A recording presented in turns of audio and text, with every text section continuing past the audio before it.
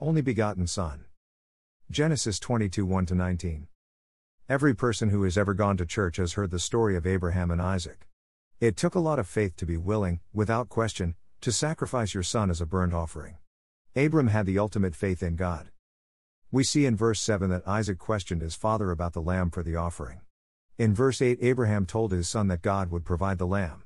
By his faith, Abraham knew that God would not allow him to sacrifice his son.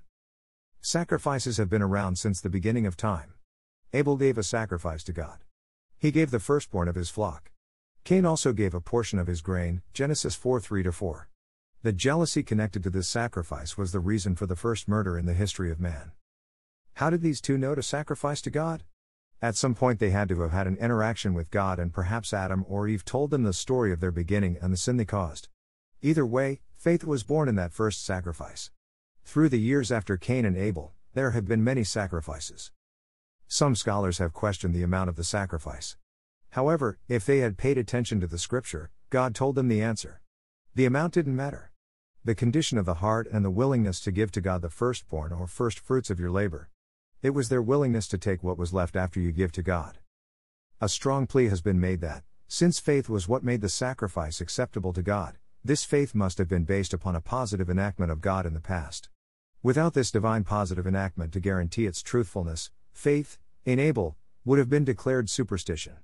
In other words, faith, in order to be truly based and properly directed, must have a revelation from God, a positive expression of the divine will. The same is true today. You can go to church 100 times for your own reasons, but the first time you go to church because you feel you should, that is when you are ready to have enough faith to be saved.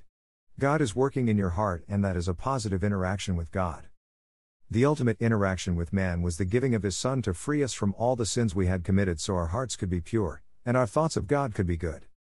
There are many churches today that concentrate on the punishment of Israel from God. They tell their parishioners that this is what will happen to them if they are not saved.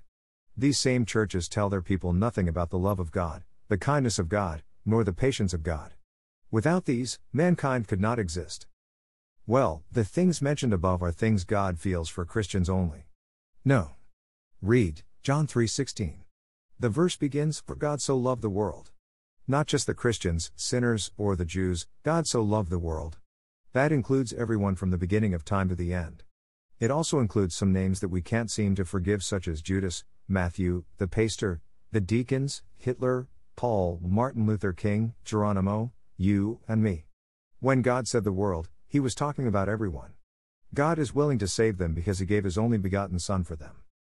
There are many instances in the New Testament where Jesus talks about the arrogance of the tithe given by the Pharisees. It wasn't that their gift wasn't enough, it was their attitude. They gave out of obligation and they wanted everyone to know how rich they were giving, Luke 21 1-4. In this scripture the widow gave all she had, out of her love for God. God was the one that gave all for the sins of man. God gave his only begotten Son for the sins of the world. That includes you and me. God gave the final lamb that had to be sacrificed because of the sins of man, John 1:29. Sacrifices have been an important part of the worship of God, but today a different type of sacrifice is needed. It's the same faith Abraham had. The humbleness of the soul, it's the love we give to God, the devotion God shows to us through the Holy Spirit. Search your heart. What is the reason you worship God? If you don't go to church, why? If you don't believe in God, why? If you love God, why?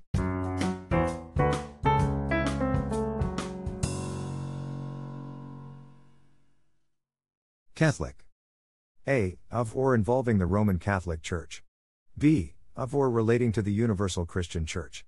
C. Of or relating to the ancient undivided Christian Church. D. Of or relating to those churches that have claimed to be representatives of the ancient undivided Church.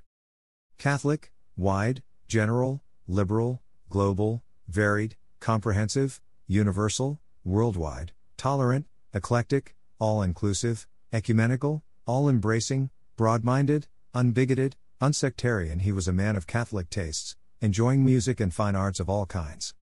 The word Catholic literally means universal. Catholic has its origins in Greek from kata meaning concerning and holu meaning whole, thus concerning the whole or universal. 1. What is the difference between Christianity and Catholicism?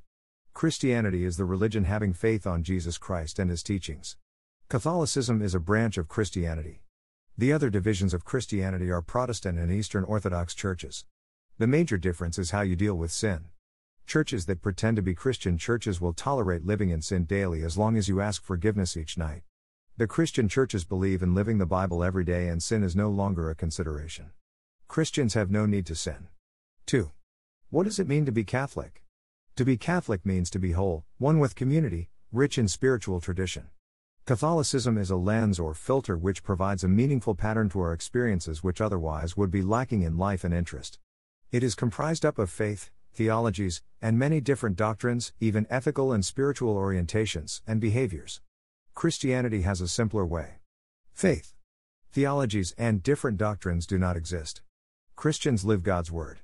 Ethical and spiritual orientations and behaviors all become one. Worshipping God. By simply living the Bible every day, all the complications of salvation become our means to a new way of life. 3. Where is the Catholic, universal, Church? It is in your heart. If you have been born again, have studied the Bible, are living the Bible, and you love your neighbor, you are a member of the universal, Catholic, Church.